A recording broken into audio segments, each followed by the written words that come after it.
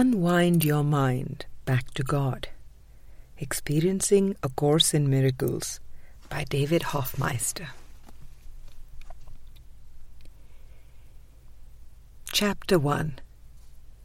A message from the Holy Spirit on form and content. When your mind is riveted on the holy purpose of healing God's Son, then you know what the world is for. This is content. To focus solely on content, the Holy Spirit, is to give the world a unified purpose. It is only by seeing past the ego's separate purposes, form-based purposes, that true happiness and joy can be found. The world of form, of specifics, was made as an attack on God, as a hiding place for the mind that was terrified of the believed repercussions of separating from God. The mind is addicted to form because form is a defense against truth.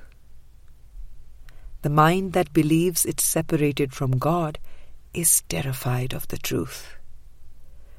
It has become totally dependent on form for its survival because it believes that its source of life is within the world of form. To perceive specifics and treat them as whole units in and of themselves is to close the mind to healing. The mind that is focused on form is asleep. It has forgotten wholeness, communion, oneness. It has forgotten God. The way back to this remembrance is through the healing of distorted perception. A unified purpose is given and is to be transferred and applied to every aspect of the mind, to every experience, in order to return the mind to a focus on content. Content sees two categories, love and a call for love. Every moment is an opportunity to join in the holy instant, where there is no past, no bodies, and no world. To focus on form is idol worship. To decide upon form goals and outcomes is to lose the understanding of purpose. The mind is always choosing. A decision is made in every moment, and the focus is either on form or on content. The ego uses form, the body, the world, and all forms of communication for pride, pleasure, and attack. Form is used to build a self-concept. The self-concept is used in competition with what is perceived to be other self-concepts. Defense and attack become major distractions. Every war, from the grand scale of a world war and genocide to a battle of wills over who will wash the dishes this evening, stems from a focus on form. Only when a brother is seen as a body can upset and attack be experienced. Only when the world of form is seen as causative can defense even be considered. To focus on form is to judge. Form is the past. Form is an illusion of the past. The mind that reacts to anything of this world, including interactions with brothers, is reacting to the past, to associations that are held in mind. Success and failure in this world are always judged upon form outcomes. Did the couple stay together? Did the job get finished? Were you hired or fired? Shall we celebrate or commiserate? Content sees all things as the same. Content sees all brothers as one. Content sees every moment as an opportunity to forgive, to release the past, to offer a reminder of innocence, and to remember that all things, past, present, and yet to come, are gently planned by one who knows the best outcome for all concerned. When all things are seen to be working together for good, the mind can rest. When the mind is at rest, love returns to awareness. It takes great willingness and trust to begin to turn away from the deeply ingrained and completely upside-down belief system of the ego. Every belief is to be loosened from the mind and seen as having an unreal cause.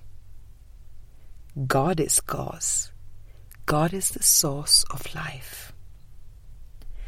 Moment by moment, I will work with your beliefs, taking you step by step as you unwind your mind from the many false concepts that you believe keep you safe and make you happy.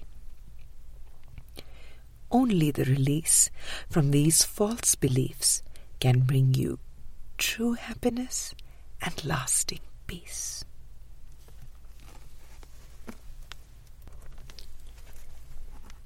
Many forms, one correction. David. As a springboard for deepening our understanding of form and content, we begin with the section called The Equality of Miracles. The first sentence is a common idea that you are probably familiar with in working with the Course. The only judgment involved is the Holy Spirit's one division into two categories. One of love, and the other the call for love. Text chapter 14, section 10. The Holy Spirit sorts all the varied messages that the mind seems to receive from the outside world into two categories. One is the extension of love, and the other is a call for love. The first is when you feel the warm resonance of receiving love. Whenever someone is in fear or believing in the lack of love, that is just a call for love. When love is being extended, you feel loving. When there is a call for love, answer it with love. The ego has a third category, and that is attack. If you do not perceive love or a call for love, you perceive attack. Either you think you have attacked someone, or you think someone else is attacking you. The defenses come up because of this misperception. The key is that all you have to do is to be tuned in with the Holy Spirit. He only has two categories, love or a call for love. In either case, you will extend. You will answer with love. As this paragraph goes on, we think, it is so simple. Why can I not perceive everything as either just love or a call for love? Why do I perceive attack? You cannot safely make this division, for you are much too confused either to recognize love or to believe that everything else is nothing but a call for love. You are too bound to form and not to content. What you consider content is not content at all. It is merely form and nothing else. For you do not respond to what a brother really offers you, but only to the particular perception of his offering by which the ego judges. Text chapter 14, section 10. Here is the idea of form and content.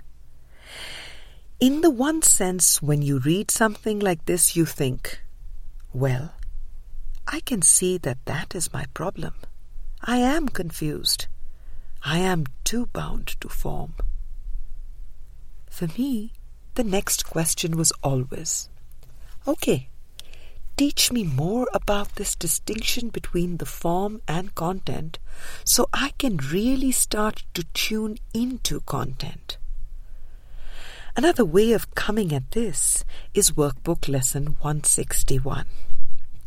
This helps put form and content into some kind of a context. Complete abstraction is the natural condition of the mind, but part of it is now unnatural. It does not look on everything as one. It sees instead but fragments of the whole, for only thus could it invent the partial world you see. The purpose of all seeing is to show you what you wish to see. All hearing but brings to your mind the sounds it wants to hear. Thus were specifics made. Workbook 161. In this sense, specifics are analogous to form. Form is always specific. Every object that we could name in the cosmos is specific. It seems like book is specifically different than leg, or finger is specifically different than nose, and so on. The whole world of specifics is the dream world. But then he turns around and says, and now it is specifics we must use in practicing. We give them to the Holy Spirit, that He may employ them for a purpose which is different from the one we gave to them. Yet He can use but what we made to teach us from a different point of view, so we can see a different use in everything. Workbook 161. And here is a glimpse of the end in the next paragraph. One brother is all brothers. Every mind contains all minds, for every mind is one. Such is the truth. Yet, do these thoughts make clear the meaning of creation? Do these words bring perfect clarity with them to you? What can they seem to be but empty sounds? Pretty, perhaps. Correct in sentiment, yet fundamentally not understood nor understandable. The mind that taught itself to think specifically can no longer grasp abstraction in the sense that it is all-encompassing. We need to see a little, that we learn a lot. Workbook Lesson 161. These passages bring the problem into focus. I am thinking specifically now. I am thinking compartmentally, but my mind, in its natural condition, is abstract. That tells me that in order to come to peace, a transformation of my consciousness, a transformation of the very way that I think, is necessary. That gives me a context At least I am not in the dark about what this is about. In the past I have thought, if I could just find the right relationship, attain some worldly recognition or fame or a goal, and that would bring me happiness. It is great to come to the point of realizing that I have to change my thinking. It is not about just thinking happy thoughts or positive thoughts. I have to learn how to return thinking to the Holy Spirit so that my perception becomes unified.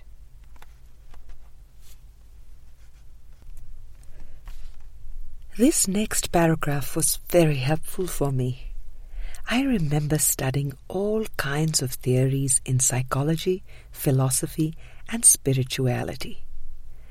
Theories can be fascinating, yet you can get caught in the fascination of studying theories about the mind. The ego loves that. The Course tells us to go for the experience. You deserve peace of mind. Do not get sidetracked. The ego is incapable of understanding content and is totally unconcerned with it. To the ego, if the form is acceptable, the content must be.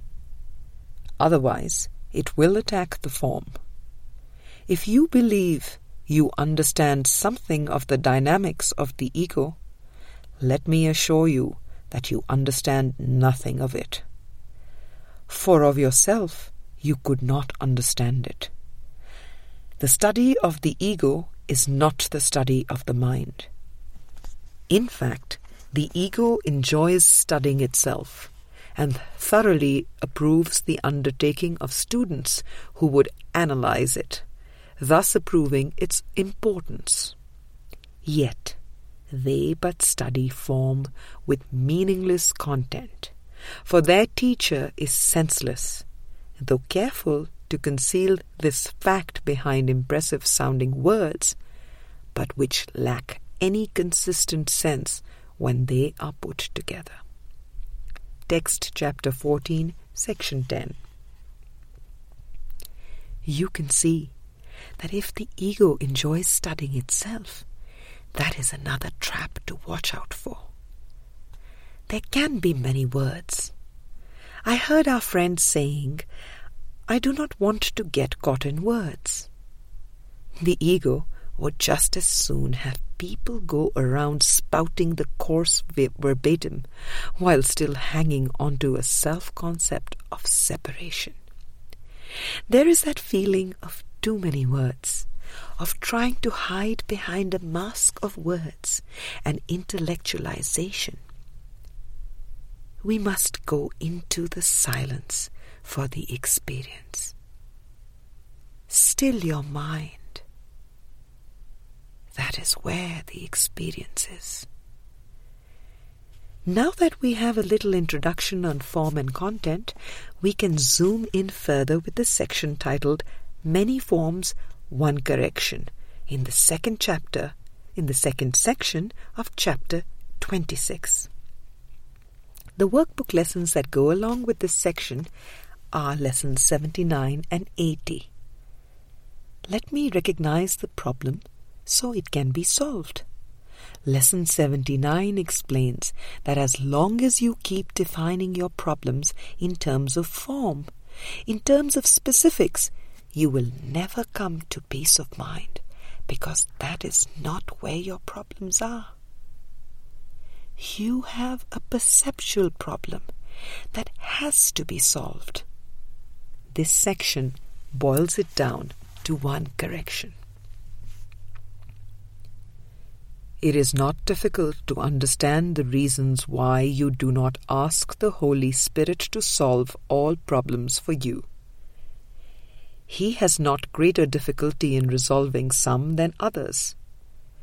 every problem is the same to him, because each one is solved in just the same respect and through the same approach.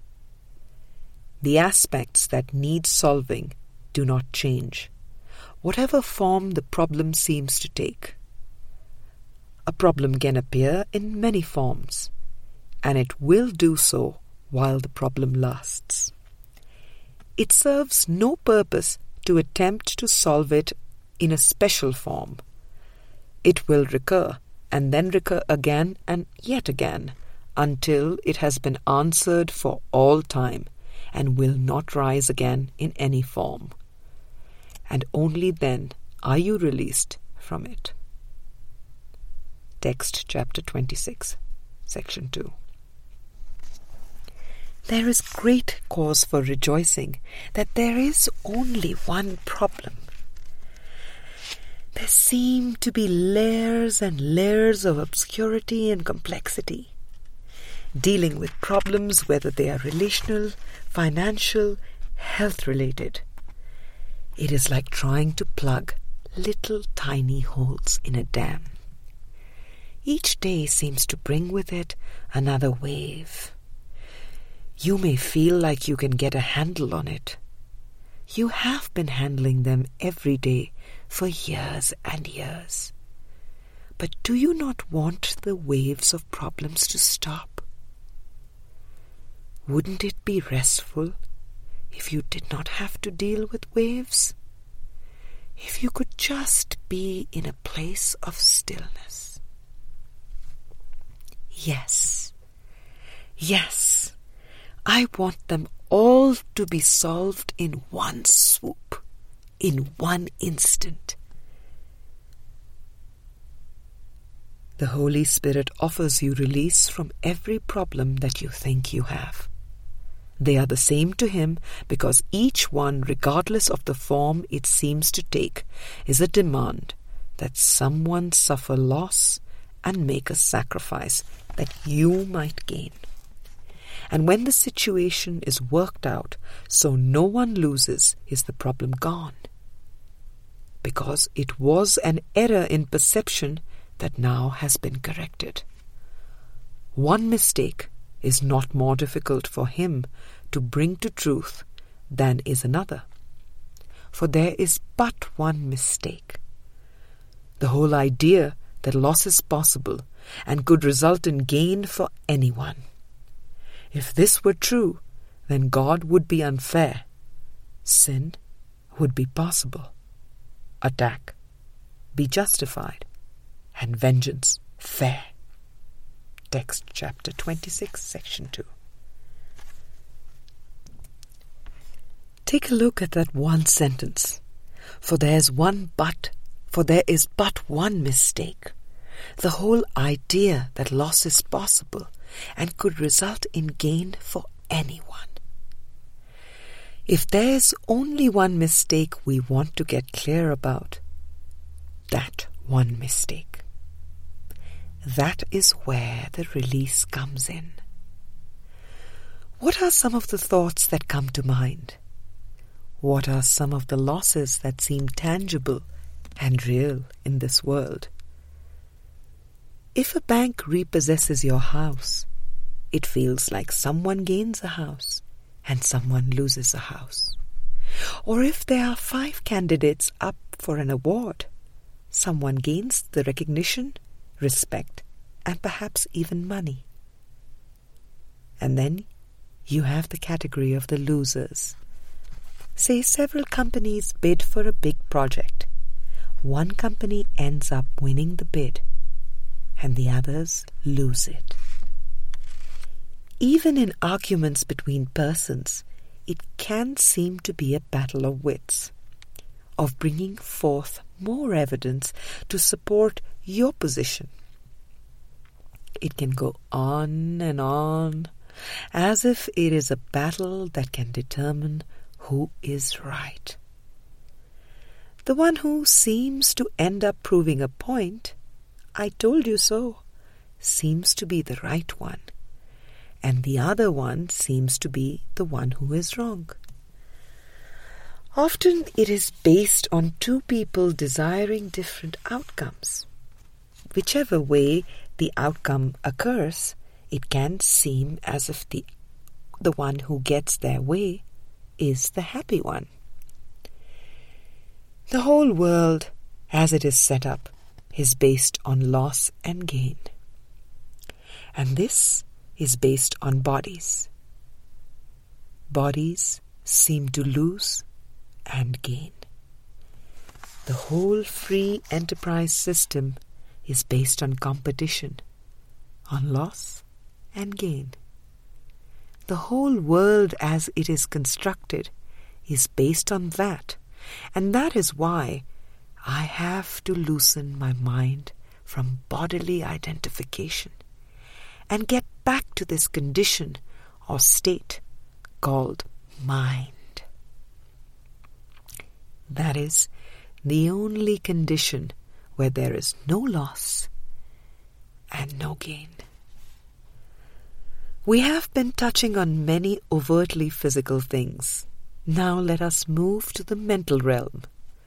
You have heard of voodoo dolls, where pins are stuck in a doll in order to bring bad things to another person. It seems as if someone is being harmed, this time in more of a psychic way. Or you have heard of people saying that someone has damaged or played with their mind. Someone like Charlie Manson, Jim Jones, or David Koresh. Some of these figures come to mind as if they have brainwashed others. Just think about the belief that has to be beneath that.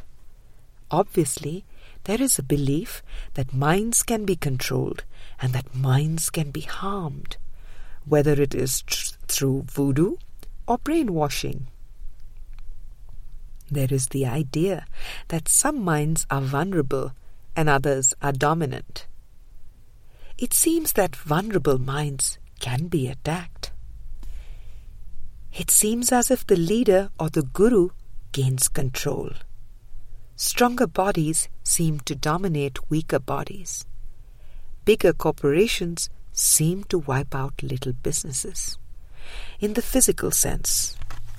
In the mind sense, as long as loss and gain are believed to be possible, peace of mind is not. The sonship is cleaved into two camps, the victims and the victimizers. We are working our way to the miracle, which sees loss and gain as impossible. A key idea is the belief in private minds. Private minds seem to be dominant or submissive. This one mistake in any form has one correction. There is no loss. To think there is a mistake. Text chapter 26, section 2. Just think of the idea of loss. Would loss come from God?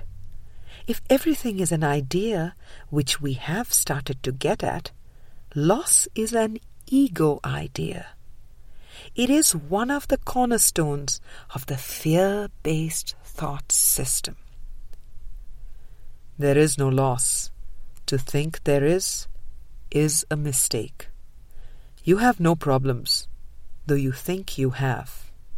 And yet, you could not think so if you saw them vanish one by one, without regard to size, complexity, or place and time, or any attribute which you perceive that makes each one seem different from the rest. Think not the limits you impose on what you see can limit God in any way.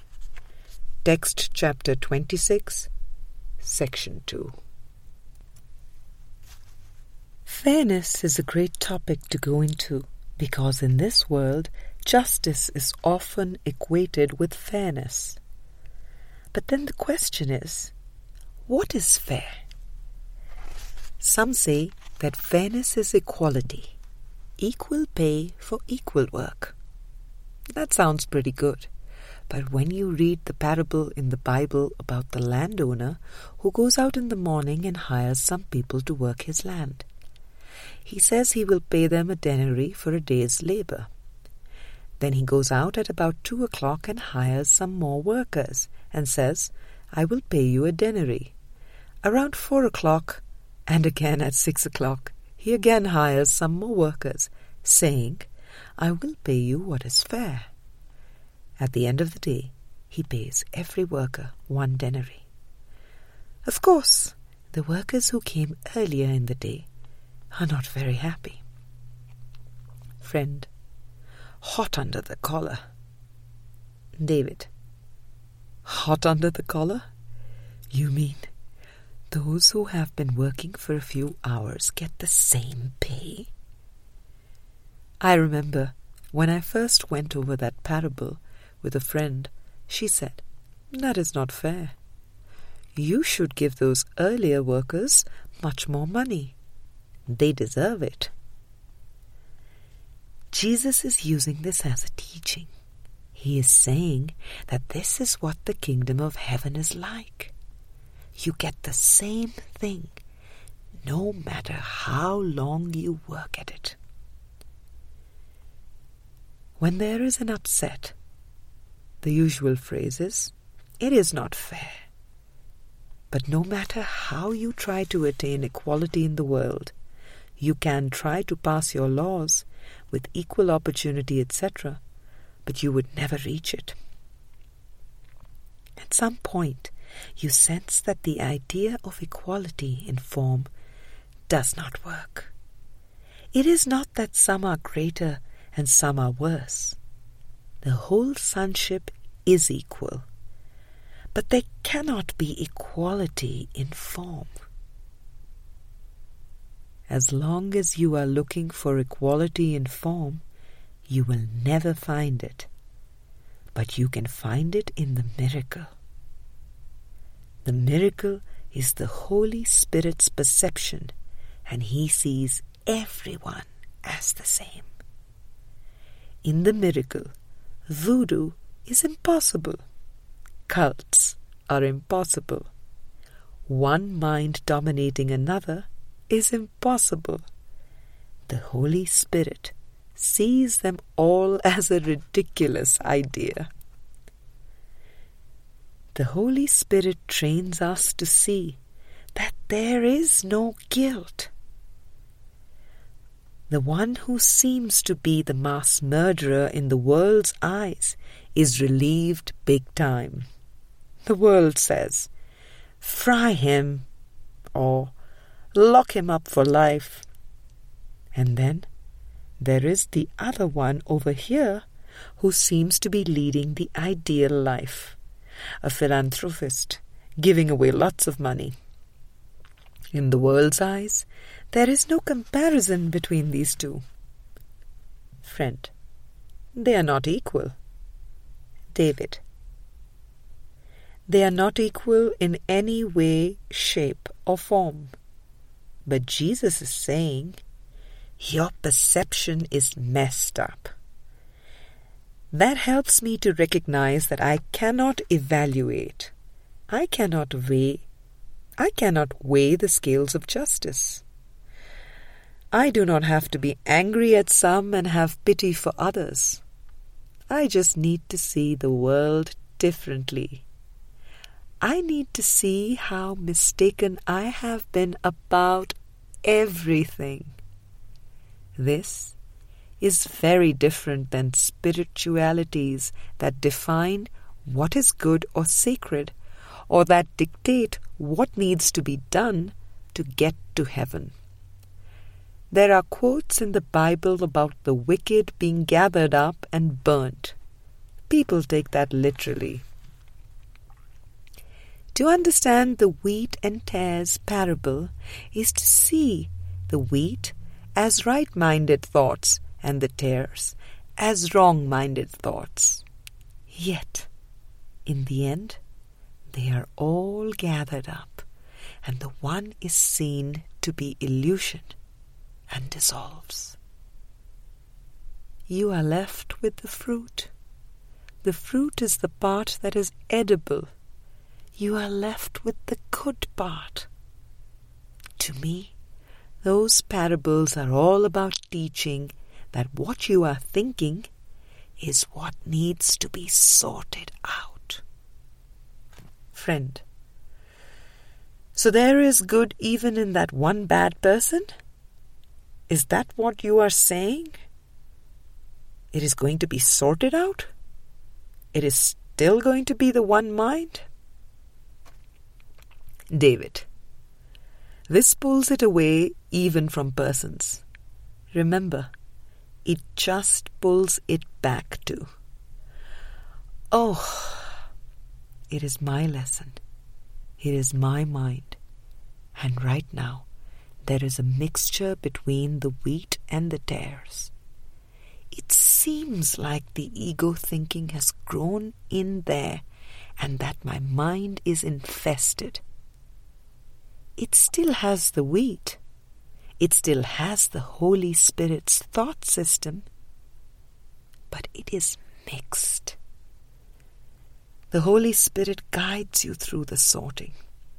Then you start to see that right-mindedness is content or purpose. I do not have to pay attention to all the forms that my brother seems to make. I just need to get in touch with right-mindedness or right thinking. It often comes back to the body. It hurts when you are judging others. And when you are judging this body, it hurts just as much. The shame, blame, and guilt get dumped on this body. Holy Spirit, I do not know who I am. I want you to help me sort that out in my mind so I can come to the experience of who I really am, which is mind or spirit, not body. The miracle of justice can correct all errors. Text chapter 26, section 2.